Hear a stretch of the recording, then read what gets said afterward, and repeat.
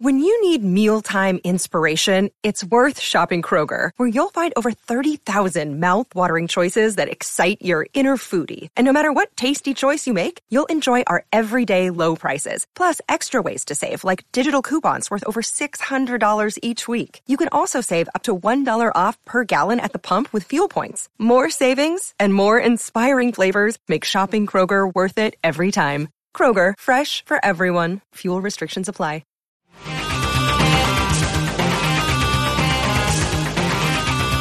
Mutation. It is the key to our evolution. It has enabled us to evolve from a single-celled organism into the dominant species on the planet. This process is slow, normally taking thousands and thousands of years. But every few hundred millennia, evolution leaps forward. Welcome to Fury's Finest, a podcast devoted to the discussion of Marvel Crisis Protocol. My name is Jesse Aiken, and I am joined this week by a special guest, not Chris, but Charles, Omnis of Omnis Protocol. How are you doing today, Omnis? Hey, man, I'm doing well. Actually, Nick Fury told me that if we're going to record this, it can't be the finest. With me, it's the spiciest. So it's Fury's spiciest for this one. Going forward, if we have other episodes, it'll just be Fury's spiciest. I can do that. I can change the RSS for one episode. Probably not quite that much, but when the director says what you're doing, he's like, yeah, this is going to be the spiciest. But man, I'm excited. This is going to be fun. Yeah, so we haven't even talked about what we're doing yet, but I have Omnis on for our first episode of the X community, which of course we've talked about how the X season has started. Mutants everywhere. We are the future. Chris and I are doing, of course, our standard 8 deep dive episodes on the 8 mutant characters, on their lore, their character cards, and where they fit in the game. But we're also doing a lot of side shows, and they're not even really side shows. They're parts of this season of Fury's Finest. And one of the ones I'm most excited about going forward is this one. It is the X community, where I'm going to be bringing on fellow content creators from the MCP community, talking list building all the way to hobbying and much more. And of course, what a way to kick it off with the spiciest start to this. That's Omnis being on the show. And Omnis, we are doing something kind of interesting today that I'm really excited to have you on. We are building an Uncanny X-Men team from the ground up, live, basically on the air. Yeah, we're just going to do it together. Omnis and I have not shared notes on what we're going to do, like what teams we're going to build, what characters we're thinking about. We're just going to get into it, and we're going to basically organically make a list. And hopefully by the end of this episode, not only will you experience our decision tree thoughts, but also you might have some different approach to building X-Men, or you just straight neck deck this and play this list and just see if it's any good. Just gambit it and just like, yeah. Definitely Gambit. Steal it, play it, get back to us, tell us how we're completely wrong or completely right, whatever it is, because we're just building this live on the air together, and we're going to put a couple restrictions, but really we're just going to, our main focus, and this was Omnis's idea, just to be mono Uncanny X-Men, right? Yeah, I love it. Personally, I'm a very dual affiliation sort of guy, but I do think X-Men is one of the affiliations that doesn't really have like a distinct weakness. Like, they're not necessarily going to have the best matchup every single time, but there's no standout where I'm like, you almost kind of need this other affiliation to fill a gap. Maybe we'll find one as we go through the process, but right now, I think we could go solo X-Men. Well, let's stick with that initially. If our thoughts change in the middle of this, we can go that way, which will be really interesting. But let's just start off at the top with choosing our 10 characters for this X-Men list. So, of course, it's safe to say we're going to start with the 4 core X-Men in the box, unless you have some different thoughts on them. No, I mean, let's talk about why we kind of want them, I think, because I think there is reasons, and I think there's one that is potentially flexible, but I think we probably still want all 4, but we might as well discuss it. Well, let's start with Storm, obviously. Yes, I will say Storm is my girl already. I am loving playing her. X-Men and her, she is the position player's dream, where if you look at your game plan and look at how you play and you love really tactical positioning, man, she just dials it up to 10. And then you get that and you get a throw, right? It's like 3 costs, but it's a ranged 3 throw. That's right. That's fantastic. I really like her. And I know some people are kind of like, oh, she's like a leader that never does anything. That has not been my experience at all. I already have a game up on the YouTube channel. It's my first game with her. And she dazes people. Like, she does work the whole game. I love her. So yeah, I think Storm is super key. Well, and Chris and I just dropped our Storm episode, so if you want to dive into Storm's lore and her playstyle, check that out. But it's a perfect time for us to do these episodes because I do think Storm, of course, is the stronger of the two X-Men leaders. But if anything, Omnis, something I always bring up on the show, threat cost of leaders is very important, and Storm is 3, and you're already at a really interesting starting point. It's actually one of the reasons why sometimes I'll go to bat for Guardians, because Star-Lord being a ranged leader that's threat cost 3 actually is a pretty good start to building a list and making it easier on yourself. Storm is obviously that. So moving past Storm, because she's an auto include, so I think we got to get into the more spicy picks and certainly some other mainstays. I'm going to throw one spicy thing out for your listeners. I'm not going to say that Storm's leadership is just the better of the X-Men leaderships. I'm going to say that Storm's leadership is the best leadership in the game. Wow. Hands down, with room to spare. That. Like, I think she is that good of a leader. That is my take so far. She certainly feels already in the top echelon, and I would almost agree with you. I haven't played her enough to guarantee or to lock this thought down, but what I do notice about Storm right off the bat is she's a ranged leader that costs 3, as I just talked about Star-Lord, but better, and then her leadership's always happening. It's not some sort of contingent thing, pay money to do X, reduce this, gain power when dealing attacks. Like, it's always on. It's always happening. So you're right, Omnis. That alone is already pretty scary. So I do want to talk about weakness on her for just a minute. The things where I've run into her being the weakest, and you really have to keep it in mind, is the hardcore attackers that can get up close and attack at range 2 are rough for her. And so that's something that we want to think about as this goes through, because she's going to be our leader like all the time. We want to think about how are we going to keep Storm going? And what's the plan? Like, how is that going to work out? And sometimes that's her leadership. Like, you can teleport her after. Like, she can, like, blast, and then, like, use her own leadership and, like, hop to a more defensible position outside of range 4. So you've got some options, but that's something I think we need to keep in mind. So you brought up something really interesting. I like what you mentioned, how Storm can teleport herself. Something Chris and I talked about on the episode. Keep in mind, allied character. It also means the model that we're talking about with her ability, right? So I just wanted to get your thoughts on that, Omnis, how it's kind of like she's got these positional things for teammates, but also the current model you're referring to, it's not as restrictive as it seems, right? Yeah, I mean, it's like just about anybody can hop at any point in time. It's really, it's quite strong. A 2 and a range 1-ish. It's far, and you have Beast in there. You can easily put in other low-cost characters with large base sizes, like Groot. I'm not saying we're going to include Groot yet, but you've got a lot of options to really maneuver people. But when you just think about how often you're just like, I just want to get back onto the point, or I just want to get just slightly out of range, or how often do you need to like double move someone across the board to try to get them onto a point, and you're like, I'm just going to be shy by like a base width. And suddenly your leadership can just fix that. And suddenly you're scoring when you wouldn't be scoring. That stuff is huge. Like, her leadership can almost be a victory point every round, in addition to granting cover. I like that. And yeah, I'm so glad you mentioned the addition to granting cover, because once again, it seems like her affiliation has 2 affiliations in one. Just seems so good. It's like the Criminal Syndicate on steroids, because I got that vibe from them when they came out. They really felt like these are both really good. The second part's better, but I like that. And Storm's leadership is even better. So moving on from Storm, we got to talk about Cyclops. I know you've got some strong, spicy opinions on Scott Summers. I spice and I'd like to hear him. Okay, so I'm going to say I absolutely want Scott in this list, and I ended up enjoying playing him more than I expected that I was going to enjoy playing him.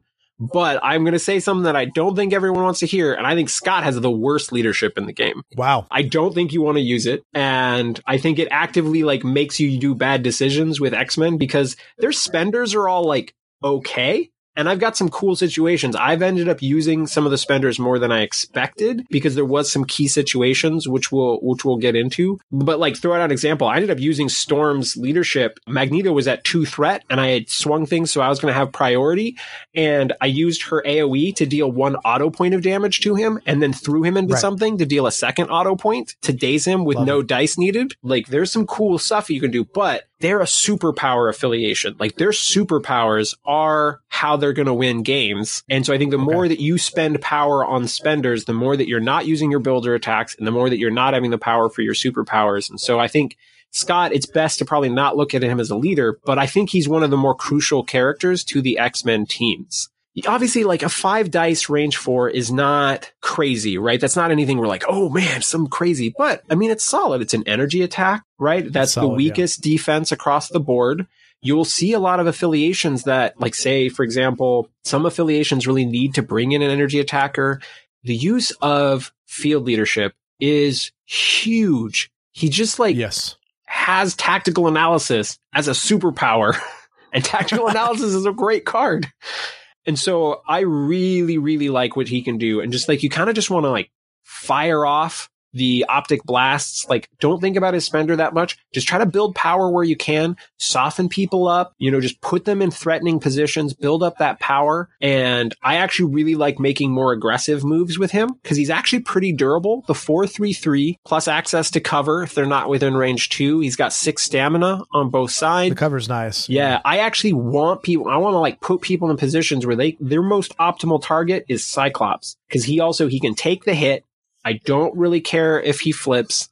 And when he's got the power and he just starts like, then suddenly you're like, I hit and run, blast someone, move backwards, catch a bunch of people in range. And now I just start shifting around because he can use it multiple times per turn. It's just only once per character.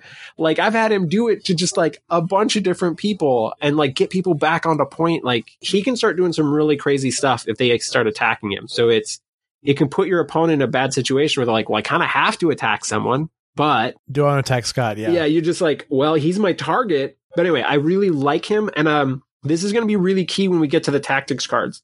The way that, to me, my X-Men works is it's not just your leader that can play it.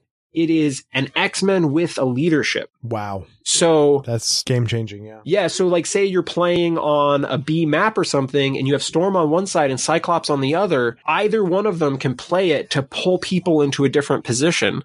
And it can really set up where you actually can move almost anyone on your team. And it's great. Think about how many times you've played Avengers or something and you're like, well, I want to do this thing with like Black Panther, but I don't quite have enough to Avengers Assemble and use Mantle and use Pounce. I'm like one short. What do I do? And the person who's activating doesn't have to be the one using it. So very good. I know I was down on the card too when I first saw it, but I'm like, I'm going to try it. Like, it's still a movement card, right? Yeah. I play tactical analysis. I play climbing gear. I play these cards all the time. Climbing gear, climbing gear is great. This is still potentially like, it's a little less flexible, so you have to plan around it. But that's where I'm going to come back to time and time again, that X-Men is the positional player's dream. And the more that you like key positioning and you like getting characters into optimal spots and like just perfectly, like, I'm going to pull this character back and they're going to be just perfectly outside of your range, like all that kind of stuff. Man, X-Men do it in spades. And so I do think Cyclops is really critical. And he is often like my go-to second character because he amplifies the use of that tactics card. And he sets you up for really amazing plays at a certain point in the game. If he's taking damage and you just get to shuffle people around, I love him. I hate his leadership, but I do really like Cyclops. So I do think he's critical. I like your hard stance on his leadership. That's pretty interesting. I'm not quite there where you were at, but I do understand your reasons for everything you're saying. I'm already really far over. Like I'm already in this position of, well, you're only going to take his leadership. I'm not sure on the number, 10% of the time, 25% of the time, if that. So it's a lot of crisis dependent things too, which obviously makes his leadership even less viable, but it is fun. So it's something we'll look at going forward. Real quick, if someone is super excited about Scott as a leader, or maybe you're just not excited about Storm, there are some interesting builds, but I think you're designing a totally different team than what we're doing today. So like, definitely it's not really going to be super viable in this, but I think you guys should totally do an episode down the road that's all about the characters that would benefit from that leadership the most, like Ghost Rider. Penance there is ridiculous. And so there's some of that stuff. That's not going to be the design of what I'm thinking about today. And so, but someone else may find a really good team for that for that specific team, it still works. Like there's great spots for just about everything. Oh, you're right. And just designing today around Storm is going to give us a whole different approach to the X-Men, as it should be. This is what's so unique about this faction. They do have two leaders that are very different. So moving on from Storm and Scott, which of course are staples at 7 points if you take them together. So now we've got some flexibility, but we have two more innate X-Men left. So where do you want to go first, Omnis? I really like Beast. He is also like a go-to for me. I know people have said that they're a little like less excited about his attacks, and there's some struggles with Beast, but overall, 3-threat character who's got a 2-cost throw. It's only range 2 and size 2, but I'll take any throw I can get. I will too. Love any character with possible range 3 attacks because of things like Taskmaster and Okoye who have martial artists. Like anytime I can attack outside of range 2, I'm a fan. Oh yeah, and that's his strike, right? So he does have the ambush thing that's not optional. So you do got to realize that like wild, you may be like hopping into the mix, but you can also do cool things where like he hops in and then potentially like uses the storm leadership to like move himself back out of it. You have some ways to play around it. So you just want to kind of keep that in mind. But overall, you know, a range 3, 5 dice strike is very solid. Like it's a good builder attack. I like it. I like the fact that his spender, while feels like a little pricey at 4. Yeah. The fact that it grants a movement can be really huge, where there can be those times where he does like strike and, you know, then he teleports to the character with ambush. But then you're just like, well, I built up a couple power. Now I'm going to like go for the daze with, you know, his spender. Correct. And then like uses the medium move to move back to like a key point or something afterwards. Yeah. And let's not forget that before damage is dealt, push them short. His float like a trigger on the wild. So yeah, he's got some things there too where he can push people away, because we always love pushing people before damage is dealt. It's always a big part of this game. But I love Beast too. Omnis, I haven't got to talk about him on Fury's Finest yet because he's our next episode. I've got a lot of interesting thoughts. But yeah, just 11 health for a 3-threat character that's a medium move on a medium-sized base. We've talked on Fury's Finest about often how the medium base, medium move characters are sometimes people forget about that. Dr. Octopus is a good example where he's got quite a bit of movement shenanigans that you would not think.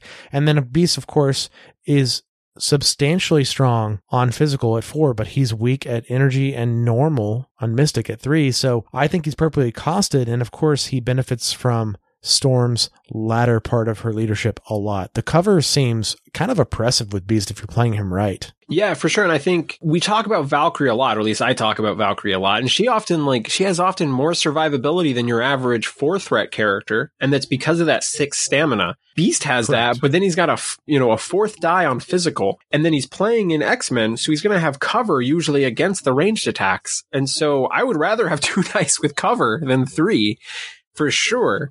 And so a lot of the time he's more vulnerable against the up close physical attacks. And in that case, he's got 4 dice. The attacks that are going to benefit from cover are generally going to be longer range. And so that's why he's getting cover. And that's the Mystic and the energy. So he's fine there. And he's got rerolls. That's what I was about to say. Yeah. The Stars and Garters. Yeah. He's got his own rerolls. So for really when push comes to shove, if you got the power, he can keep himself alive, right? Yep. And also keep in mind, you don't always have to spend on the rerolls, but sometimes the rerolls make people like overcommit to him.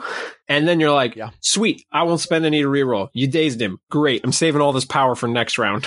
I'm a fan. Yeah. And I'm a huge fan of Beast and Hank McCoy. He's one of my favorite characters. And, you know, the older I get, I've said this on Fury's Finest many times, you know, I've loved a lot of X-Men in the past, but the older I get, the more I realize just how much I just love Beast. And I think it's a sign of getting older. And it's a good sign. It's a good sign. He's a great character and he's on a lot of teams. You know, let's not forget to mention with the affiliation release from Talking Mass Games, it's been officially confirmed that he is an Avenger, which is something we were really excited about. And Schick revealed on one of the painting streams. Might be my favorite 3-cost Avenger. I like that thought. Let's keep talking about him in X-Men. So one of the key things that I look for whenever I'm looking at an affiliation are who are the characters that can move to my opponent's crisis immediately round 1 without any benefit. And that's Beast. You know, he's the 50mm base with a medium move. That means he can double move and get onto enemy secures and enemy extracts, the ones that are like just outside of their deployment zone. He's fast enough to get there. Right. And he's a wall crawler, so it's even harder to like inhibit him from getting there unless the terrain just happens to be in that right spot where he can't land optimally. And so that's, I think, also very critical. You kind of need some of that because you can't teleport everyone every round. And so having a character that's just a little bit faster than normal is pretty key. So I think a lot of team construction will probably center around these initial 3. I'm a big fan of that. And we obviously need to move into the man, the myth, the legend. That's Logan, Wolverine. So talking about Logan, he's actually one of the characters I started proxying early on before we actually had the X-Men, just because I'm a huge fan of the character and I really like how they made him so thematic and so strong within MCP, but also balanced. He does have his weaknesses. So what are your thoughts, Omnis, on, of course, bringing Logan in our 10 because I think that's obvious, but what are your thoughts on how he fits in this list going forward? Overall, Wolverine is one of the few that I'm kind of medium on so far. I don't have any negative opinions. Okay. I don't have any really high opinions of him so far. And maybe it's that he is defensive enough that he hasn't really gotten hit enough to really like see some of those benefits. And the few attacks that I've made with him, like nothing too special has really come up, but still a durable character. And 7 health is 7 health for 4 threat is a really key number. And so that I like. And I know people are really scared of say like a MODOK taking him down, but he's got cover in 7 health and that all adds up. Like it is not unreasonable to get 1 success on your 2 dice. You're not going to get it every time, but 1 success. And then if the other one can be cover, suddenly you're blocking 2 and you've got 7 stamina. That's not MODOK's favorite situation by any means. So he's solid and but he's got some key stats that I still think heavily benefit X-Men. Well, and the healing factor too, we can't discredit. Yeah. Though it does need to happen at the, end of your activation, which is pretty important, but you mentioned he has 7 on his healthy side. I mean, you add that plus the healing factor, there's some number that's potentially higher than 7 if you're playing him right. So, and I'll leave that to the math guys. There's a lot of brilliant ones in this game. We've got so many these days. If you play him on Deadly Meteors and he rolls a skull on the Deadly Meteor, he'll heal the damage back at the end of the round. So cool. Get in there. Yeah, there's some really cool interactions that are less brawly that still help him. But so I still think he's potentially a core element in the team. But I think this is a flexible spot that if we get to a certain point in the roster and we need a lower threat cost, like maybe we flex him to Taskmaster or something. But I right now I think we stick with him in and then go from there. So where I usually like to go at this point, as I start thinking about with the strength of the team, what sort of crisis do they want to force? And so that will kind of start answering some of the questions because there's so many great characters to include, right? Right. My initial testing has led me to feel that I think they actually really, really like their own crisis. The mutant madman that comes with it. I can see that. Yep. They are overall above average physical defense, and they've got a tactics card that helps them interact for free for a round. And so you have a lot of ability for them to kind of behave like Asgardians. And I think they also like having 1 leader on each side of the board so you can to me my X-Men from either side. And so I do like Mutant Madmen. So that's kind of my first thought where I'm like, okay, I want to start building out some Mutant Madman teams. Well, that's 18 threat for the listener at home. So we can start thinking, as Om just said, building teams in that direction. But 18's pretty high in this game. And, just so far with Storm and Scott, we have 7. You add Beast, that's 10. Let's say you add Logan, that's 14. You still have 4 left. But of course, if you didn't go Wolverine, you would just have 8 points, right? Yeah. So you have some flexibility. And I do think they have a lot of benefit to running the additional X-Men because of the way their tactics cards work. Yes. I like to me my X-Men the most. I end up liking it a little bit more than First Class, but First Class is still potentially a really solid card, and so it can be in the conversation. But there's a couple ways that I have noticed that I feel like we can build out. I think you can play this with 2 threats if you want to. You're speaking my language. I've been on the 2 threat train for a while because it gives me a lot of flexibility and it's also fun. I like the little specialized 2 threats in the game. I think it's fun. Yeah. And so I have to mention my girl first. I will admit that I was waiting for it. I almost don't build rosters without her. I almost think there are very few rosters I didn't think you did. that I don't think should include Okoye. I will say I think Okoye is the best character in the game. And so of the 2s, I want to put in Okoye. And a big part of that is, as we were talking about earlier with Storm, I feel like when you have Storm and Okoye together, that is this great 5 threat combination where it can be really easy for Okoye to build up power, for you to like advanced R&D onto all of the, the X-Men that want additional power generation, can bodyguard. Right. For Storm, and you can do this weird stuff where, like, because of your key positioning, if someone moves in to get into range 2 of Storm, and then you bodyguard, like, if Okoye's in range 2, then she's getting counting blanks, but if she's outside of range 2, she's getting cover, and, perfect. You can extend her life, and then also, if she's within range 2, that gives Storm a hop, like, she can, like, ooh, I'll hop over here, blast you, it just all synergizes really well. And so I don't think anyone who's ever heard me is not expecting that. But I think the other slot, I've got an idea for the other slot. I think there's two really strong options. I tried it with Wong, and I will admit I really liked it. And I haven't been huge on Wong, but I really liked what Wong can do with, one, topping off characters, right? Because I like to get Scott beat up. And so if I have Wong on Scott's side, and then like Scott takes a blast, and then I'm like, I'm going to heal him too. Like just let people feed him power. And so I'll just like heal him. But then also like Wong, it's really easy for Wong to like activate, move, meditate, like give someone a power. And all the X-Men, when they can be hitting that 3 power on turn 2 is pretty big. But Wong's only 2 physical, so he's not great in that respect. And so I do think Toad is actually an excellent 2 threat for them as well. He's pretty fast. He's got some good maneuverability. I've been really impressed with seeing Toad on the table. I think Incinerate kind of like amplifies all these characters. All the X-Men love attacking an incinerated character. That's where the math really tweaks in their favor. And any of these characters who spike and get like 3 damage on a builder suddenly are like, what? Let's do this. X-Men assemble. Yeah. Like, it's so true. And so I think either of those, I think that we kind of could leave as a flex spot. And I think that's one where, was that what you were kind of thinking, or did you have a different one in mind? I definitely had Toad in mind because of Storm's leadership, because of the cover, because of the teleport.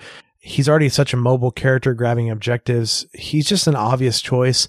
Obviously, there's some fun thematics here too. Toad's had his stints of being good and things like that. So I'd like all that. I knew you were going to say Okoye. I just was going to let it happen. Yeah.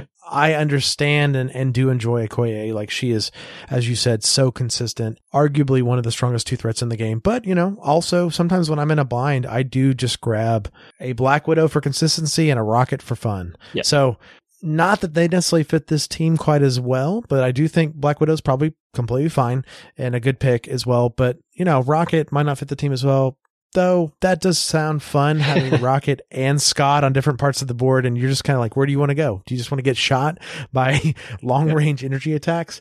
It's something to think about. I think Toad's probably an auto-include. I do like your thoughts on Wong as a flex, something I want to think about going forward, because Wong is really fun. I think you mentioning Widow is still valuable too. I think Widow still synergizes really well with Storm. Having another stealthy character where you can stealth skew on one side of the board is still really nice. She's got Martial Artist. And so the weirdness of like, if you're attacking me from outside Martial Artist, I've got cover.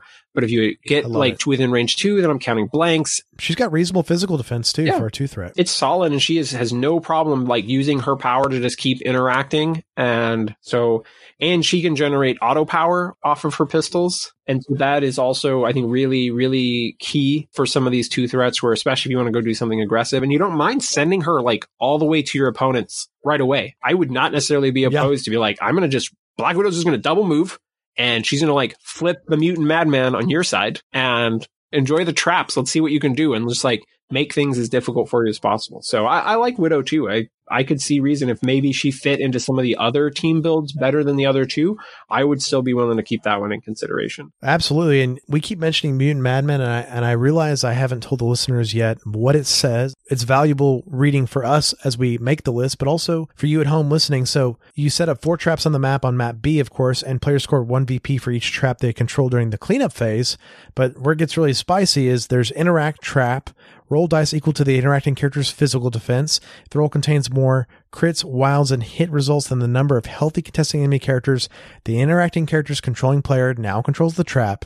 During cleanup, each player controlling a trap chooses an enemy character within range 2 of each trap they control. The chosen character suffers 1 damage and gains 1 power. Resolve each trap completely before moving on to the next trap. That's the context we're in right here. And I think, as you said, Omnis, like Widow, she fits that role quite well. It's actually pretty annoying, especially with Storm's leadership. I'm a big fan. So just to recap what we have so far, we have Storm, Cyclops, Beast, Wolverine, and then we have 2 slots. One is probably Okoye, and then we also have the 3rd slot, which could very well be, which I would say probably in descending order, Toad, Widow, Wong. Choose the flavoring you want. Yeah, for sure. All of them are viable, and I think the rest of as we pick some of the other tactics cards and stuff later on, So usually where I go from here, all right, so maybe I have a core team. 4 slots left. Yeah, so I've got a kind of a core team that I like here, so 6 characters, but I want to play it out. What am I going to do in some other threat levels? And so what happens when we play it at, say, 17? Like, say you look at your opponent's roster and you're like, oh, well, they picked cubes or something, spider infected, whatever, and you think that you can build a better Madman team at 17 than they can build at 17. Whereas they can build like a decent one at 18. So start looking, okay, well, at that point, I think we really are looking at like something's changing to 3 threat, right? Either the 2 2s are becoming a 3 or Wolverine's becoming a 3. But Wolverine would have to be Taskmaster to make that work, which is potentially fine. The other, obviously, I think another really great pick right here can be Valkyrie. I mean, she's really solid. She's another one that can be in just about any roster.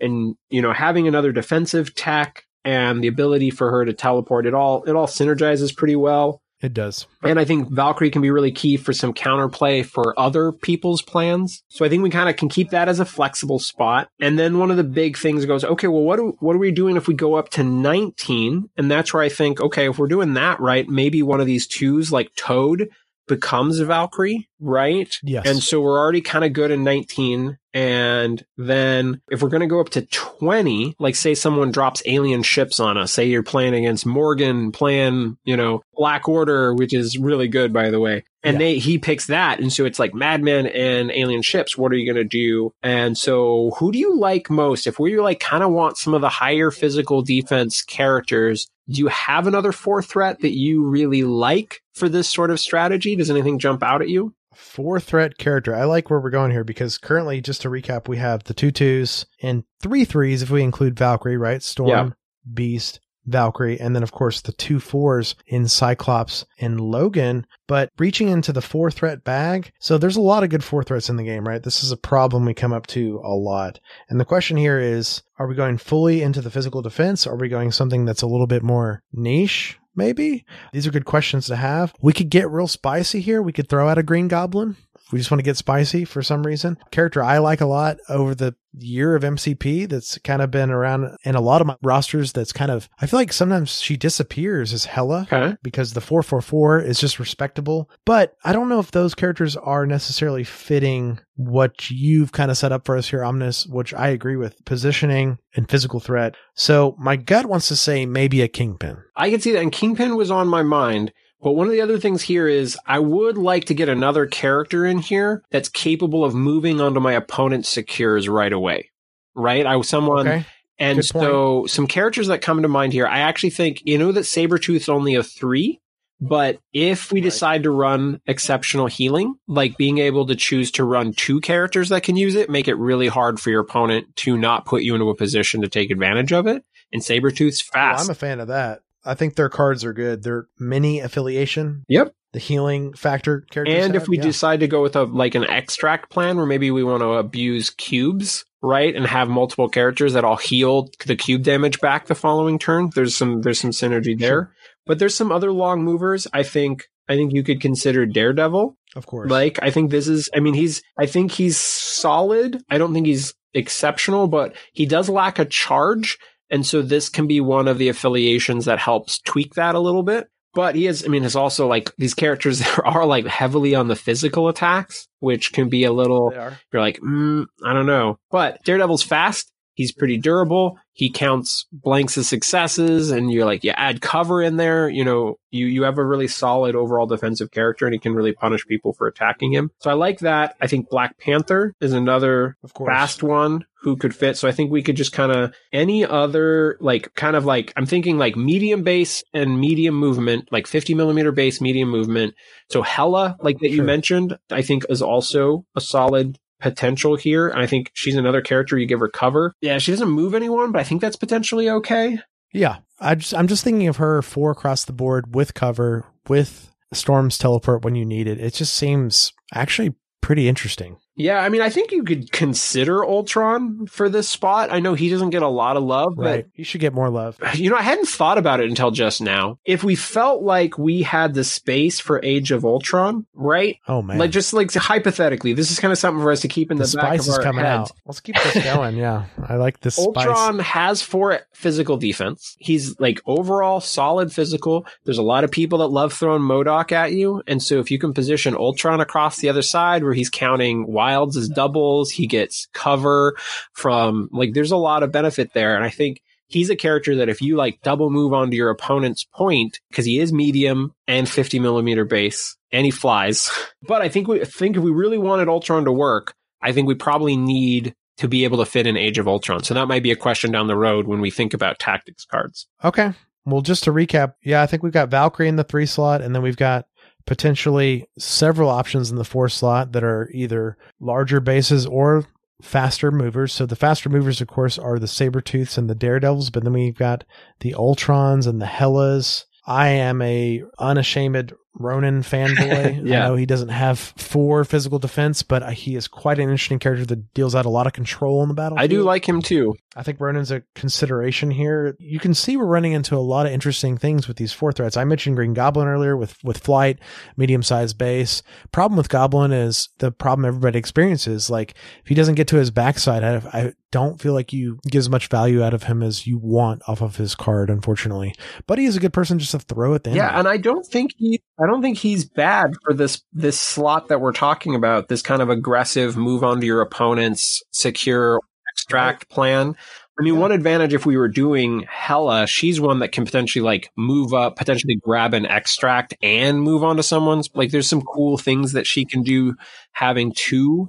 But I think all of those are reasonable. I think if someone really wanted to play Goblin in that slot, I don't think there's a problem. But I think you need to play him aggressively. He's got to be the character that is like going up and like doing something. Like, he should probably be on your opponent's side of the board, is my opinion. Oh yeah, 100%. Well, and it's interesting to compare him side by side with Ultron and Hela because they all are medium-sized, medium movers that can be really aggressive, but they've all got strengths and weaknesses, as we know, and you want to do similar thing with Ultron, especially if we go the Age of Ultron route, but still a little bit different than Goblin. Yep. So we've potentially got 2 slots to fill out. And so I think we've got a good plan for pretty much any threat level of mutant madmen. And I think there's a lot of solid secures for us to choose from. Like, I feel like this team potentially likes Infinity Formula. I think they actually do pretty well on spider portals. So I think in general, we're going to be able to build secures for this team without issue. So I think now we're kind of looking at what counters what the opponent wants to potentially throw at us. And so Gamma Wave always comes to mind. Like, what am I going to do in Gamma Wave when people want to force it on me? And I want to make sure I have a plan because I like punishing people who choose that direction. I like that because, yeah, it's everywhere. Yeah, people love it. I mean, you look at the TTS finals and like TTS finals season 2, Gamma Wave. TTS finals season 3, Gamma Wave. Like, it's not going away. That's so interesting. I feel like I'm in the minority. I really do enjoy higher threat battles. And I know that's not normally picked, especially 18 and above. People just kind of stray away from it. I personally always pick it because it gives me some of this freedom you and I are talking about right now of this character could be this, or this character could be this flex spot that could be one of these 2 or 3 or 4 characters. That's where the player that's strong at playing 18, 19, and 20 really shines because they can really pick one of these things we're talking about that only fit maybe those situations. Yep. I think there's a lot of good options to consider there. We're right at that 2 slots left. We could go one big number here coming up. We really could. Not a big number, but I mean, there's considerations, right? Yep, for sure. You mentioned Gamma, so if I were to try to build what I think is my optimal Gamma team with, like, if I really knew that my opponents were going to try to force it on me a lot, I think Storm, Beast, Taskmaster, and then Valkyrie and Shuri would be like my most worried. If I thought I was going to have to play it a lot, that would probably be the team construction. So that is something that if we decided to add Taskmaster and Shuri to round it out, that I think gives us a really strong Gamma team, but I don't think you're required to play that. It's just kind of a question of like, how much do you think you're going to have to play in it? because I do think Storm and Beast provide a great baseline. And I think you still can play Cyclops as a 4 there. He's solid in Gamma. And so you could do Valkyrie and Okoye to kind of round it out. I think is perfectly solid. And so we don't have a bad, it's definitely not one where I want to force it and I'm not feeling super comfortable. But for the listeners, I think if you wanted to round out the last 2 slots with Taskmaster and Shuri, I think that's absolutely viable. But since we do have a plan, that's something where I think you could test out the roster and then tweak this stuff later. Maybe I might start with a couple of things. I do just really like Doctor Strange and X-Men. That is interesting. Yeah, elaborate on that, because I was thinking we might want a 5 in here. It could be Strange. It could be Thor. We could get crazy and go Magneto. Well, Magneto's a 6. I do think Magneto is a good X-Men. He likes being teleported around for sure. He definitely does not mind having cover. And so it's really a question of like, how comfortably does a 6 fit in your math? But I do think, so Doctor Strange is interesting because he loves double attacking. He likes pushing people off points. He can be both a great combination of damage output and control, which is kind of feels like the jam for X-Men. He can crank up their defensive tech kind of across the board. He also has some great synergy with cover where he gets to generate power when he rolls a block and cover changes the dice to a block. So it means anytime you attack Strange, he's generating a power. So you kind of give him like the reverse of Red Skull's leadership, where he doesn't need to deal damage, but it's like, if you attack me, I gain a power, like in addition to whatever else you do. It's good. So I think he's a really solid choice that really benefits from leadership. And so if you like having one of the bigger characters, I think Doctor Strange is really solid. And he's just good in so many different crises. I really like him. But I mean, I think you could do Thor here. He obviously does not mind having cover. I think you may want to play him a little bit more, keeping him at range and not just charging him in. But I think he's a great character in this plan of like, hey, I'm going to move up, flip, a madman. I've got a bunch of power and I'm like really threatening. Do you want to get close to me? He's a really scary character that if he does go up on your opponent's point and they trap him for 1 damage, which isn't optional if he's there, and so you give him another power, a lot of times going from 2 to 3 power is a really critical number for him. So I do think Strange or Thor is perfectly solid in that spot. Absolutely. Is there anyone in particular that you would like rounding out the team with? Because we kind of have like 9 slots kind of set. We do. Yeah, I think maybe the last slot could be a 3 slot. This is my gut feeling. That was what I was going to say too. I like a 3 there. My gut feeling when I need to fill out a roster these days, that's a 3. I start with Taskmaster and work from there. I do think Taskmaster is obviously good in X-Men because sometimes he does struggle getting in that range too. That Storm helps him accomplish that. Him with cover seems pretty obnoxious. As we talked about earlier, certain characters obnoxious. Once again, we have that quasi martial artist thing going on. Once again, if we take the Black Widows, if we take the Okoyes, if we take the Taskmasters of the world, we're really making our opponent really frustrated because we're getting consistent defense no matter what we roll, essentially, unless we just get skulls all day. It means we could keep playing 6 characters even at 17 too. That's pretty wild. We can still go Storm, Cyclops, Beast, and then go Taskmaster, and then Okoye and Toad. And I'm a fan of that. Taskmaster's not like the best attacker in the game, right? Coming into a new era of a lot more cover, and Taskmaster has 2 attacks that ignore cover. His shield throw, right? That's pretty good. It just ignores cover. It says that right on the rule. But the second ability also says it ignores cover, but it's hidden. It says your opponent cannot modify his defense dice, which also means you don't benefit from cover because that's modifying your defense dice. And so his cool spender, his 2 costs like wreck your face spender on Magneto wants no part of that. Yeah. And so not being able to modify dice can be really rough for people that are like want to benefit from cover or depending on Shuri rerolls, for survival. So there's lots of options there. I do think for the listeners, if you didn't want to do Taskmaster in that spot, I actually think Mystique could work as well. You beat me to it. Yeah. It's just kind of a question. I would think that would be like, do you have room for deception? If you have room for deception, then I think you should be considering Mystique. If you don't, I like Taskmaster. Mystique is faster. I like that she's speed long. I think Taskmaster is really solid for that spot. And we were already considering him earlier. And so I think that does some nice things. I do wish if we're going to go to Taskmaster, there's a part of me that wants to switch either the 5 slot or the 4 slot to another 3 because it would allow us to run 5 3s at 15. And so that's a lot. And I just really like having just like really 5 dependable 3s. And so do we just think that we don't need a 5 for this team? These are good questions. These are hard. Yeah. I'm not sure because I'm really intrigued by our Strange Thor idea because they seem really good in X-Men, but you're right.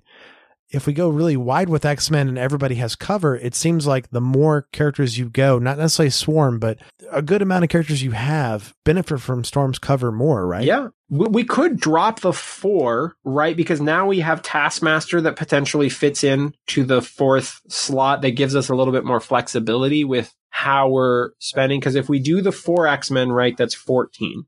And so if we were to play at 20 or something, right, we can just go Valkyrie and Taskmaster, should we want to, or the other 3 right. that we pick. And so that's good. If we play it at 19, right, we can easily do a 14, a 3, and then a Koye. So we're good there. If we play Taskmaster in that spot, we're playing with 13. If we play at 19, we just pick like a couple of 3s. If you play at 20 and you did Storm, Cyclops, Beast, Taskmaster, we could actually play 7 at 20. We could do a Koye, Toad, Valkyrie.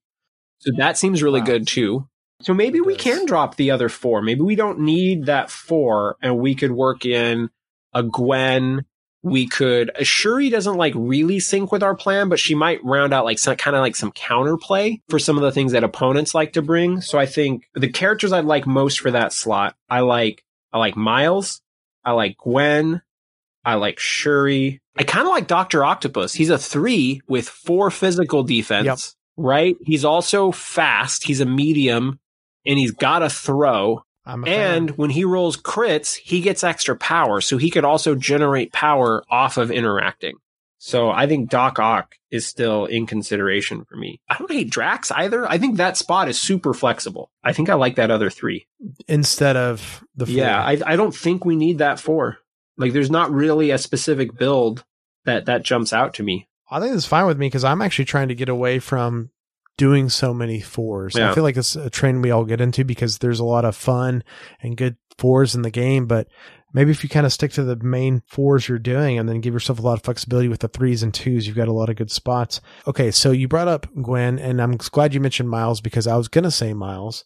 I think Miles is a really strong consideration here too because what you were mentioning earlier, someone who can get across the map, get to objectives, be annoying. Miles has stealth plus Storm's affiliation, so he's got all sorts of things going on. He also just helps you, like if you're getting ahead in the secure game and they're trying to like take advantage of some sort of extract plan, just having Venom Strike in your bag. Oh, absolutely. It's pretty strong. So this is a hard spot because Miles and Gwen are 2 of my favorite 3s in the game that I play quite frequently, just purely for fun and my play style. So maybe it is the player's choice, as you mentioned here, Omnis. Like we've got Gwen, Miles, Doc Ock, potentially maybe a Shuri for counterplay. There's options. For sure. I mean, one of the advantages if we went Doc Ock or Drax, they can't throw as often, but they also have that they're both higher stamina characters, right? Doc Ock has a total of 11. Drax has a total of 12. Drax has invulnerability. Maybe the invulnerability plus cover doesn't average out as well, right? But he could still be kind of rough to attack. Gwen and Doc Ock are the faster ones that could make plays for your opponent's side too. That's something to keep in mind. Well, right. Let's kind of leave that there. We can finalize it later. We should let's knock out some tactics cards. We at least got a base idea where we're going with that. Okay.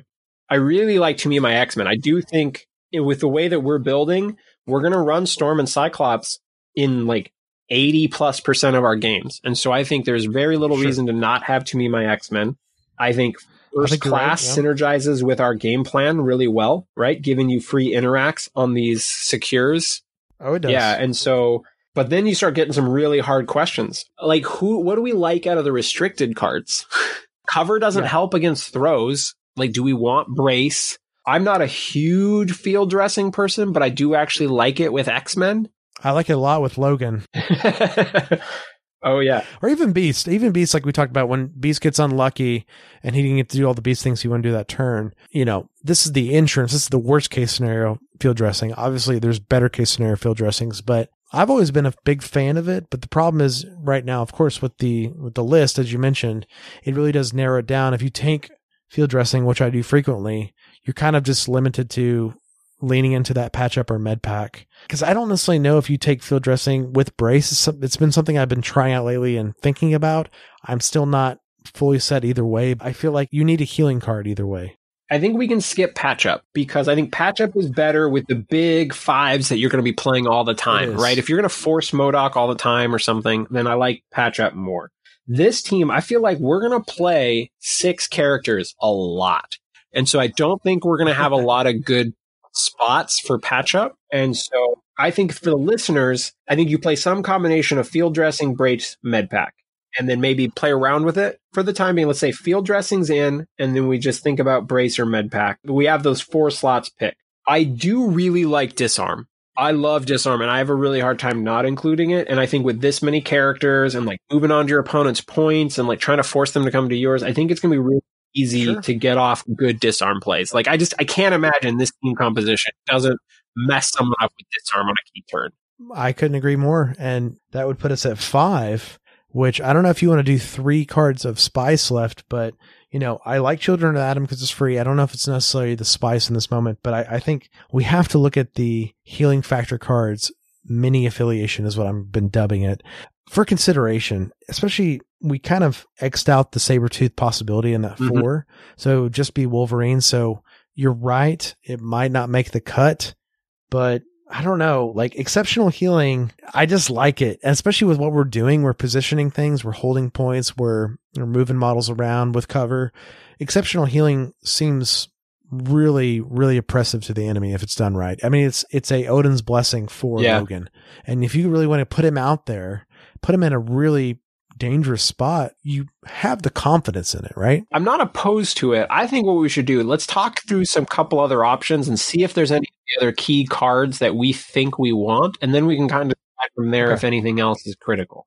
I do like Blind Obsession in general. I'm not sure this team desperately needs it. Team doesn't require attacks. It's got some good targets for it, but also we've got a lot of characters that want to spend power on other things, so it's an option. It's just one I like to think about. Well, and Blind Obsession's frequently a card that I grab pretty often. It just as my base default cards when I'm building certain lists, and then of course I'll trim it away if it doesn't need to be there. But it's just fun card, you know, especially when you're on one of those objectives, isolated away from the rest of the team.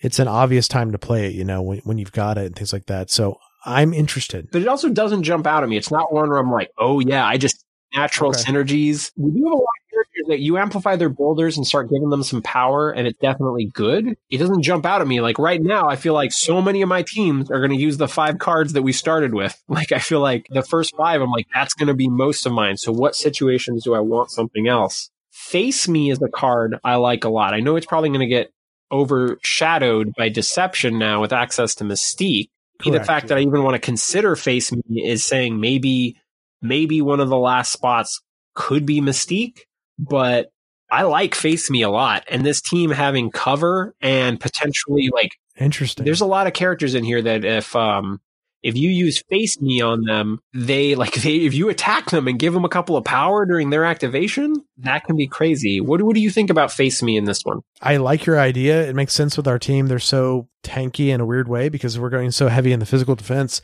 I have not used Face Me enough to be fully confident in it. It's not that it hasn't made my 8 cards. It's just that it frequently, as you said, never makes the 5. It's a sleeper card. But I think you're right. When it's used correctly, it's terrifying because it just completely pulls someone away from their plans. But also, when it goes wrong too. So, and you're making me want to lean to Mystique. We're getting a little of that X-Men theme going too, you know? I mean, Raven's had her time. I was hoping Mystique was going to be an X-Men too. I thought maybe we get the dual affiliation. No, we didn't get it. Maybe One Point really fits in. Another one that I just like to think about is Hired Muscle. It's just a really cool techie card that it is. Could be really impactful. Since we don't have anything that's like, oh, we have to fit it in, I think when you can have the option for Hired Muscle, it's really cool. What do you think about that one as one of our slots? Yeah, absolutely. I mean, depending on what scenario we're playing on, it's obviously one that you feel confident in choosing when you choose your 5 tactics cards. And that's when you do it too. So it's one, I've seen some pretty cool stuff, and maybe depending on what crises we pick, it's kind of lean us in the direction of if that one's worth it. I'm writing it down here as an option. I think it's worth looking at. Another one, this one I have really liked in X-Men. And this is probably, I've liked it in X-Men more than I've liked it in any other affiliation. Advanced R&D a lot. Especially Okoye is such a great character, but she also doesn't spend her power super well. And I think you're like, oh, well, I have the two. Like there's a lot of times that if she gets beaten up, then she gets a bunch of power, but then she doesn't have any great use for it. And so when she can just like dump a bunch of power and give all of these awesome characters, like if we're playing a 6-wide team, right, and Okoye gets to give out 5 power, that's a game-changing card more so than a lot of other ones. I like Advanced R&D for this team quite a bit. Yeah, I was going to say the same. It's safe, and I'm not saying that in a negative way. It's always going to work, especially with this team. Like we said, if you're not using Scott's leadership, I mean, you're using Advanced R&D the right way and getting cover from Storm and movement. I mean, it's all going to work. So I think it needs to probably be an auto include because it's not as niche as these other things we've thrown out there, you know?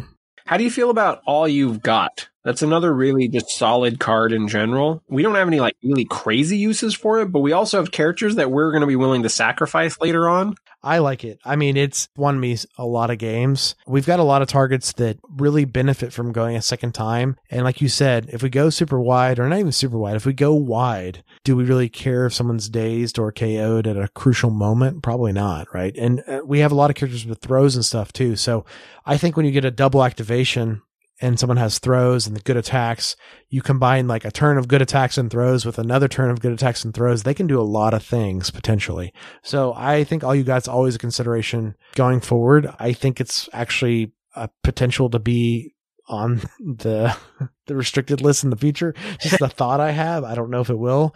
It seems always like something that can work if you know how to play the game at a certain level or higher. So not that all teams are stellar with it, but it just seems like a good card. I mean, you know, we're not widow bombing here. We're doing something different, you know, with All You Got. I think that's viable.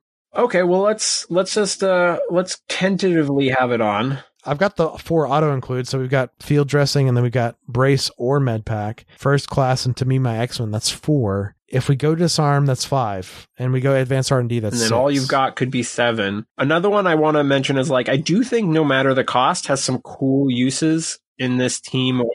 Obviously. It's definitely synergizes well with Wolverine, but I don't know how often he makes the team. I feel like it's probably 60% of the time if I were just like roughly guess. Okay. But it's not bad for Beast. It's not bad for Valkyrie. Like even Toad might use it, right? Yeah. Get that Taskmaster could potentially use it. If we play Miles, like Miles could potentially use it. I'm a fan. It's one of my favorite cards, so you're preaching the choir here. When a good player knows when to use their big attack, they're ready because that card essentially, once again, we're looking at a card that's basically free, you know, if all things considered done the right way. So I don't know. It's pretty interesting. Yeah, right. I think it's good with this team. I mean, like you said, Scott can take a beating. Logan can take a beating. I mean, we've got Beast who's got high health. And like you said, even a clutch Toad moment, or if we go Miles, yeah, Venom Blast with Miles in a clutch moment. And some of the other ones I normally would consider like climbing gear and tactical analysis, I really don't think are necessary. So much movement shenanigans. Yeah, we've got Scott and we've got, of course, 2 X-Men cards that are movement shenanigans. So it seems like we're putting too many eggs in the movement basket if we go that route. So we've got the 2 healing cards. We got first class to me, my X-Men. If we go disarm, that's number 5 for sure. I'm more for sure on advanced R&D and maybe even No Matter the Cost than I am disarm, though I do like disarm in this list what's trying to do. Yeah, I mean, I like disarm quite a bit. I almost always regret when I don't take it, but we're also not going to have priority much because we're going to go pretty wide. So it's their big attackers probably still going to get to fire off. Good point. You know, there's spread out aspects of the table, and like there's usually a point in the game where they want to like, there's 2 activations that are really key and they only get to do one of them. And then you get to completely nerf the other one. And so I do like the idea of leaving disarm in. And I still like Blind Obsession. We haven't talked about it in a minute. Yeah. It's strong. It's certainly an option, but I think some of the other ones stand out to me as a little bit more exciting. So of the last 2 slots, let's say we keep in advanced R&D. So we have two more slots. All You've Got, Children of the Atom, No Matter the Cost, and Exceptional Healing were the ones we were most excited about. Which of those 2 stand out the most to you for those last 2 slots? the smart player in me says all you've got no matter the cost, but the exciting player in me maybe says all you've got and exceptional healing. But like you said, we need to factor in, we cut Sabretooth, and how much is Wolverine going to make the list? If he makes the list 60% or more, like you said, that's a pretty high number. But even if it's just 60%, he's not going anywhere. He's really not going anywhere. So if we go this route, so I'm interested. I think we want him to get attacked, though. I don't think he's a character that we want to spend a tactics card slot to increasingly say you really don't want to waste attacks on this guy. I think we might want to leave him attacked. I mean, it's something that could change down the road for sure.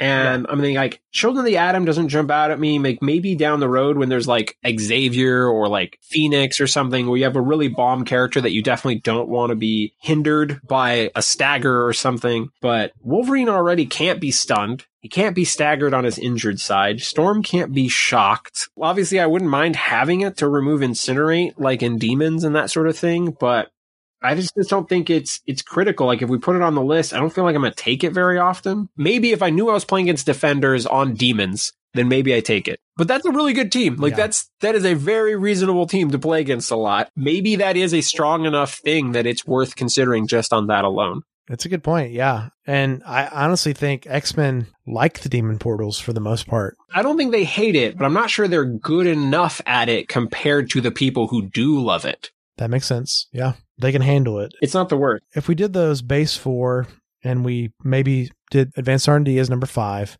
and that leaves, of course, as we said, all you've got, no matter the cost maybe, and then one more potentially. We've given people enough options that I think if someone is trying to settle into a roster, they have a few cards to play around with. I'm going to pick Disarm and No Matter the Cost. Yep. And All You've Got as the last 3. I like this. I think that works for me. And so I know we're running long, but I think we should pick the crisis cards so at least the listeners have kind of a baseline. And so I think the Mutant Madman Crisis, right? That one is great, right? I think this team is really built for it and wants to force it. And I think we're almost as good at Spider Portals, right? It is energy defense there, but we're less penalized by that movement shift of rolling a skull, right? And Beast, if he rolls a skull, he gets an extra power. So it's it kind of works out there too. I mean, mind you, he's not that he might be one that you leave off there. And I think the team is also really good on Infinity Formula. I was going to say the same, yeah. A question I had for you is that how do you think this team responds to Mayor Fisk? It's really not bad. We have so many characters. Yeah, we can just split two teams. That does make me come back to maybe, is Mayor Fisk, are we good enough in Mayor Fisk to force it? I think we might be. Yeah, we're wide enough and resilient. But if we're going to do that, that makes me think Hired Muscle gets in. It does. Okay, let's do it. Let's drop Spider Portals and do Mayor Fisk. Then, and I think Infinity Formula. Okay, yeah. Drop All You've Got or No Matter the Cost, one of the two for Hired Muscle. What do you think? Hard calls, right? Hard calls. Hard calls. I like them both. I mean, I think the better question for us to ask is not necessarily what we're dropping, but if we lean on one of those cards, which characters are really benefiting from them the most? So with All You've Got, what comes to your mind, Omnis, on our roster? Who are you going to want to All You Got as kind of a gut reaction? And obviously games go out, games happen. You're going to All You Got with someone else, but who's going to be your main target to All You Got with? Is it going to be Logan? Is it going to be Cyclops? Yeah, I think it's probably Logan, but Cyclops is not a bad one either. I do agree with you. I'm not sure I see, there's nothing that jumps out at me as this is an amazing All You've Got play. Right. So maybe I think No Matter the Cost is a little bit easier to use, but I think either are flexible. So which one did you want to cut? I'm agreeing with you. I think No Matter is more versatile across all of our characters. Let's cut All You've Got and go with Hired Muscle, because I think if we are going to potentially force Mayor Fisk, then I like that a lot. And I think we're good in it. Okay, extracts. Anything jump out at you? We're not particularly great at pulling people in for the scrolls or alien ship. Neither of those jumps out at me. I will say I feel like we're solid in Spider Infected. We've got a ton of characters, right? And we have a lot more ability to if we go first and we decide to force it, we can have someone teleport with Storm and then go pick it up in one movement and then be able to move backwards afterwards. I'm a fan. Yeah, I also think we probably are fine struggle for the cube. I mean, if you're staying in that 17 threat realm, Not necessarily that we're going to always choose it or anything like that, but I mean, Logan likes the damage. Yeah. He can't pick up a cube if he's injured, but he does heal it back. So I don't, and like in general, our characters are going to perform a little bit better when our opponents are down a stamina, and we like the extra power generation. So I certainly don't hate cubes. Now, is it just too easy of an out for us to go hammers? But I feel like we're just strong against hammers with our movement shenanigans, and some of our ranged characters really benefit from hammers. Toad benefits from hammers. I mean, I know most characters benefit from hammers, but sometimes when these characters have low strength strikes, it's actually pretty beneficial. Like Storm, having the lower dice pools, she's fine with a hammer, right? But one of the things I'll say is, both Storm and Cyclops are potentially wanting to use To Me My X-Men and First Class, and that's true. We could really end up amplifying the cost. I mean, I agree that our team in general all potentially likes to have a stronger builder attack, and it's tough, my friend. I think hammers is a reasonable one. I just want to see Logan with a hammer and just really punch above. Yeah, Doctor Strange with a hammer. We still have Doctor Strange on here. Doctor Strange with a hammer is straight dumb. That could give us like a different kind of threat if we think people are like building for if we think they're just too good against the wide team, and we're gonna like Doctor Strange with a hammer, and we can potentially set it up where Doctor Strange can teleport, pick up a hammer, and then attack. Right? That's pretty good. Most people can't do that, but Strange in this, he can just hop forward, grab a hammer, start blasting people. Yeah, moving people off things. Yeah, it seems good. If we go this route, we will be pretty locked at our numbers. I mean, there'll be 16, 3 17s, and 2 18s. Yeah, but we're really good at those threat levels. We are. And I feel like if someone threatens 20, we're fine. We've already built the team in such a way where you can easily play at the low threats. We can play at the 20 threat. I think we're scary enough that people may not even want to have to deal with us at 20. I don't see any threat level that we can't build for. So I like it. Let's go hammers for now. I don't see something else. Nothing else really jumps out at me as like amazing for us. I don't actually hate the idea of having herbs. We do have Wolverine getting an additional die because he does physical attacks. That's pretty sweet. Beast also. Do we want to go 15? I mean, 15's fine. Yeah, we certainly can build the 15. Not that this is necessarily a consideration, but, being the new hotness and always experiencing these new objectives.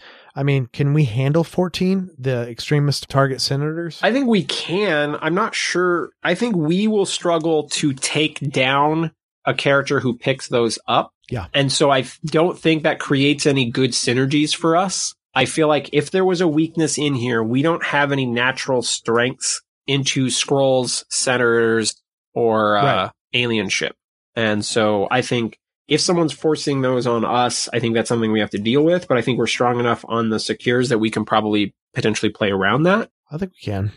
I like the herbs. I feel like hammers is safer, let's stick with hammers then. I do like the idea of the herbs. Once again, we're pretty confident we're always going to be 16, 17, or 18. And that's a good place to be, where we know our points are going to lie on our end. So that's nice. Okay. Like so Widow doesn't jump out at me for anything, so I'm going to just cross her off. I think I do want to keep a second 2 threat. I think Wong or Toad are both great. I want to keep Toad. I think it kind of depends a little bit on what you want to force the most. Wong can help a bit with Mayor Fisk, as he can remove stun. Right. He also helps on cubes because he can heal people, and he rounds out some of the power problems. But overall, Toad performs a little bit better in our primary situation of the mutant madman. He does. So I think we'll lead with Toad, but just listeners, if you want to flex that to Wong, go for it. I like Doctor Strange giving us a different kind of threat as our 5 threat. Right. But we mentioned the viability of Thor. I mean, Thor slot's pretty much in all these things we've built around as well. But I do like Strange's kind of mid-range to flipping to control. Like he's got a lot of options when Thor is a little bit more one-dimensional. Okay. And then we're going to keep both Valkyrie and Taskmaster. We're keeping all 4 of the X-Men. We're dropping the other 4 slot. And then I think it's really just listener pick, like Miles, Gwen, Shuri,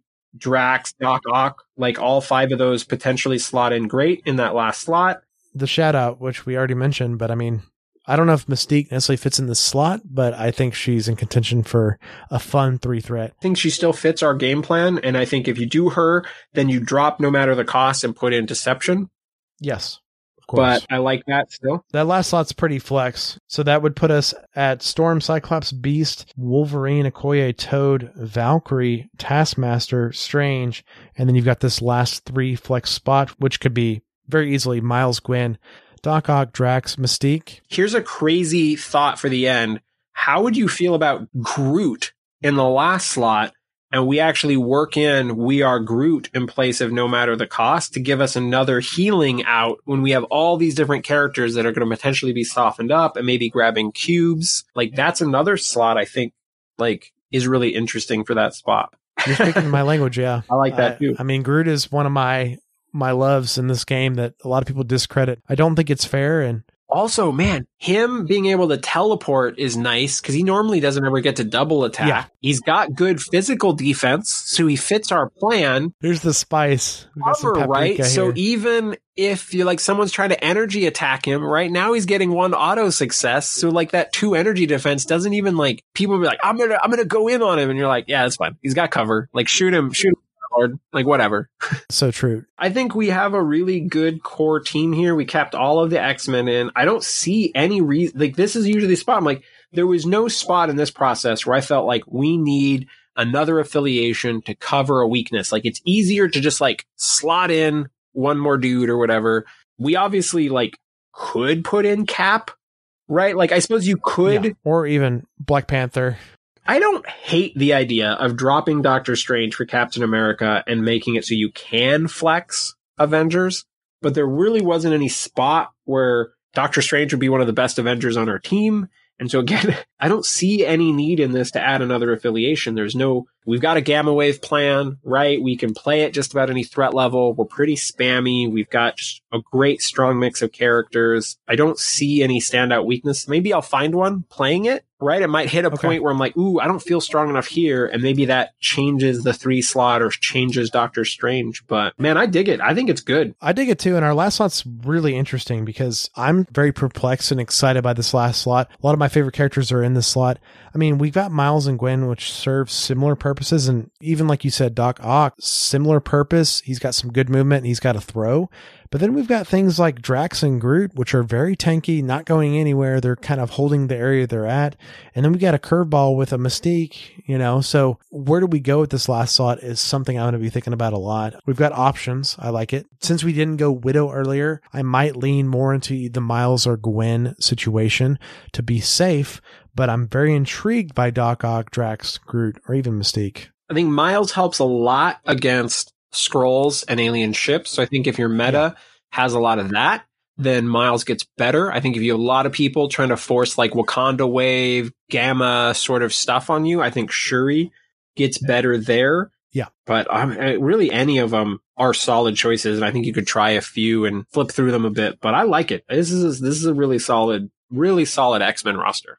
And so Strange is probably one of our strangest picks in this. And the question is, when does Strange actually come out? Does he basically only come out in the 18 threats? Do we hold him for a niche situation where we see a comp, like you said, that has this sort of high threat, heavy hitter character, and we kind of need to balance out our gameplay with that? Well, I think, like, say you're playing Gamma Wave at a higher threat level. That's one that definitely stands out to me, where I don't want too many characters all taking a bunch of damage. And I think if you're playing this team, say like Gamma at 17 or something, I could totally see going Storm, Cyclops, Beast, Doctor Strange, Okoye, right? Like, oh yeah.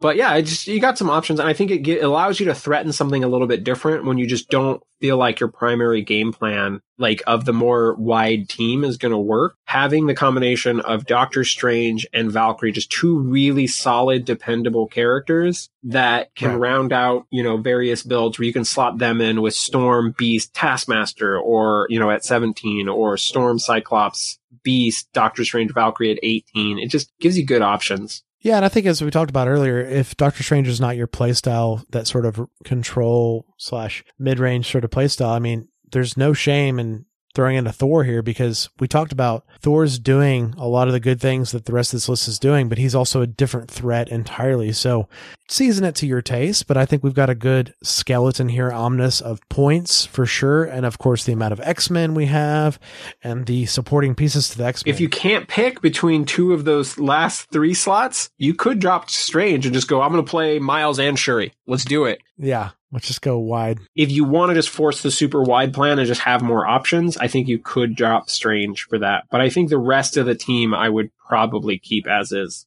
Yeah, and I really like Strange kind of in the midfield with maybe a Scott or a Storm. That's pretty interesting because you don't want to go there, but also, you know, if they're doing something important to the objective, like you have to deal with them. And then you've got potentially, like you said, a Scott who can be beat up with Strange's defensive bonuses, you know, a Storm with cover or stealth, or there's a lot of things where we're really messing with our opponents, like a way to actually attack us, basically where we always benefit from defense dice in some way. So I like that. I think your listeners could absolutely run with this. And I think Director Fury would feel like this is one of the finest X-Men teams. So I think it would be absolutely fair to be like, this is Fury's finest when it comes to the X-Men.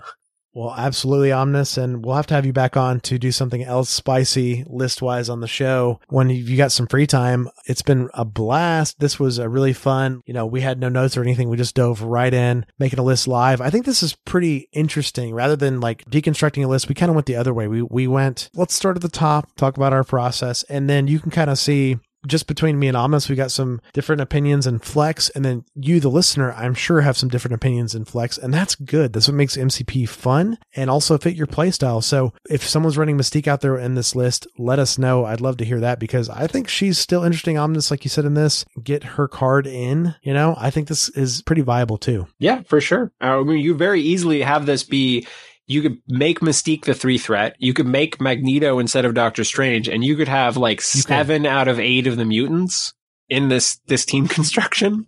And I think it still works. I'm a fan. I'm a big fan. Yeah, and I'm excited to try Magneto with this team too. Maybe not necessarily the team we built today, but definitely I'm excited to try Magneto in X-Men in some form. See if it's any good. Interested because I'm a fan of Magneto. It seems good. Yeah, like you said, he likes being moved. It's probably good for him. Yeah, definitely. So, for free. Yeah. So once again, our patrons support Fury's Finest at patreon.com/Fury's Finest. If you enjoy the show, consider supporting with a monthly contribution. We thank all of our patrons for their support. They're making things like this happen where we just do more episodes. We do more production. We get more people on the show. It's all an exciting time during X-Men season. And of course, I got to mention while Omnis is on the show, we have our TeePublic page. It's been exciting to put a bunch of new designs on there. We're adding more as X season continues. So X-Men themes ones, but Omnis, you've got one of these, I think. Oh yeah. I'm right now I'm wearing your the 6 gems. I like it. I think it just applies to my general nerdiness, but I was hoping you make one the same style and it's just like Thanos and Mind and Corvus and Reality and Proxima. That is the Black Order jam. I would be so down for that. That's the 15 points you sit on, right? Yeah. I am in the works of that. Since you tweeted me about that, I'm going to make that happen because that's a really great idea. Because you did mention we do have 2 really great Black Order shirts. Of course, the MCU Black Order, and then of course the comics canon Black Order with Supergiant. Cannot forget Supergiant. What a great character! Yeah, I'd love to make that shirt, but it's awesome you're wearing the Infinity Stones shirt with every stone in the order that Thanos gets them in the MCU. You know, top to bottom. For that sure. Mind gem at the bottom. I have to, put one out for Vision every time I see that. So you got to realize that he actually had the Mind Stone first because he gave the staff to Loki. So Mind would have been at the top, and it ended up being the one he had to work the hardest to get in the end. Mistakes were made, brother. Mistakes were definitely made. So Loki, you can't trust him if you're, Thanos or most people.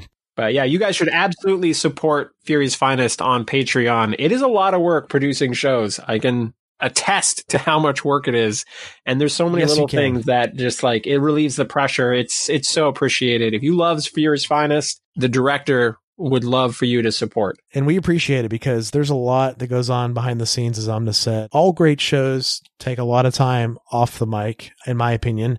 And, we're really passionate about bringing the highest level of production and hopefully discussion to you guys in a format that's concise and, doesn't take up too much of your time, but is frequent. So that's our goal on Fury's Finest. And the TeePublic, it's more just for fun. It's not really something to actually get money. It's more just to get cool designs out there in the world. And I'm really proud of our designs. We've got logos with our Fury's Finest characters on them and the Fury's Finest words. But then, of course, as Omnis got one of our list shirts, just listing things in Marvel we love. I'm really looking forward to some X-Men ones that are coming out on the TeePublic page not too long from now. And just check our show notes for the link to the TeePublic or type in Fury's Finest on TeePublic. So, of course, we had Omnis on the show this week and hopefully more in the future. But Omnis, if anyone's not familiar with your show or your content, let us know what you do. Absolutely. So I do a very guest-oriented show, kind of like what we're doing right here, but the roles are kind of flipped, where usually I'm I'm in the director's chair, but this is really cool to be on the opposite side of it. But if you want to listen to a very guest-oriented show where I'm bringing on different people from the community every week, you just Omnis Protocol anywhere, Spotify, iTunes, check me out on Twitter. I have a link tree that posts everything. I also do videos of my games and I do commentary over them. So you can check out, even have like my very first X-Men game. I posted it in basically its entirety. I really just want to support the community, support the players, just like Fury's Finest is doing. Yeah, definitely support Omnis. He's one of Chris and I's favorite shows, and that's saying a lot because there's a lot of content creators in the community these days. So many good content creators. There's so many good ones, but you're definitely one of my favorites because you follow a similar format to us, to getting as much information in a high produced format you can in a reasonable amount of time, and that's really important because I know people have busy lives, busy schedules, jobs, things in life that come up. We only have so much time, and I really appreciate it when content creators really get it in there concise and get a lot of information out with a lot of words in a short amount of time. And that speaks to me on a good level. So concise, but also rich and a lot to say. It's a tough wire to walk, and that's something we've always tried to do in my past shows too. So definitely check out Omnis' show, give him a subscribe. And also that leads me into my next just thought, which is Omnis. We are part of a network now, right? As in your show and Fury's Finest, right? Absolutely. So the guys behind Across the Bifrost, TT and Pat, have launched the Across the Bifrost Nexus, which is a hub of content creators, YouTube and podcast, to try to provide like one place that if there's new people that don't know what there is, or maybe you're looking for something new because you've listened to all of Fury's Finest already and you need some more content. You got the itch, right? So true. Check out the Across the Bifrost Nexus and you can just see what other content creators are out there. That can be fun. Like, fill in the time. Like, we don't get enough time to have games in person. There's not enough events and cons. So listening to the other podcasts and shows is what brings us all together and keeps us going. Absolutely. And that's just acrossthebifrost.com. Some of my favorite people on here, like we said, TT and Pat, kind of kicking this off. Omnis and I are on there as well. And then of course we've got, video content like Omnis talked about, like Nate from the Gamers Guild. I love always being on Nate's show, and, things like Blackfire Productions. And then also Omnis, something we didn't mention yet, blogs. We've got blogs here as well. So, the Xavier's Protocol and Xavier Protocol, Coaxium Gaming, some new blogs and some been around since the beginning of the game's inception. So you could spend a lot of time on the Across the Bifrost Nexus. And I think that's the goal. If you probably like one of our shows, you probably like one of these other shows on here because they all are putting out great content,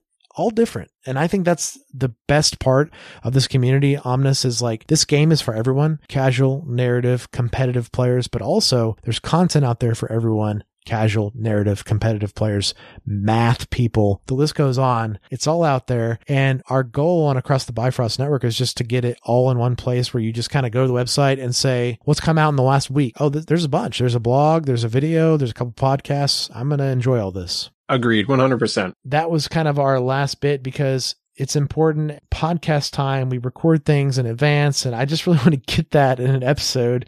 It's really important because Chris and I mentioned it in passing, but we wanted to do the full spiel, and I thought, what a better opportunity when Omnis is on, because we are part of this network together now. So we want to do more things across each other's shows in the future when possible, because I think it brings the network together, brings the community together, ultimately grows the game. So you can find me on social media. You can find me on Facebook, Twitter, and Instagram at Jesse Aiken, just JSSEEAKIN. And of course, as you guys know, listeners of the Furious Finest, I have a couple Star Wars podcasts, Project Starhawk, which is all about Star Wars Squadrons, and the Canon Cantina, which has been going on for a long time. And it's a Star Wars show about canon legends and much more in the Star Wars universe. We're currently doing The Mandalorian Season 2, of course. Why would we not? You can also follow Chris on Twitter at Chris Bruffett. That's, of course, BRUFFETT. Ominous, anything else you want to plug? So I'm going to give you guys one of my outros, and so that you can use it if you want, because I am a person who doesn't like actually saying that things are OP, and then I made a show that the acronym is OP. So I end my show by calling something OP, and I'm going to say to all of the Fury Finest listeners, the most OP thing that you can do is pick up some nerd shirts and then share them with us on Twitter, at the Omnis and at Fury's Finest. We want to see your nerd shirts, the Fury's Finest shirts, your X-Men shirts. Let's see all of it. That's the most OP thing you can do. I'm a big fan, and until I can get the most OP shirt out ever, which is Thanos Mind, Corvus Reality, Proxima Midnight. That's great, Omnis. Thank you for that. Definitely send this to us. We're trying to be more active on Twitter and stuff. What a great idea. So thanks for listening. True believers. Peace.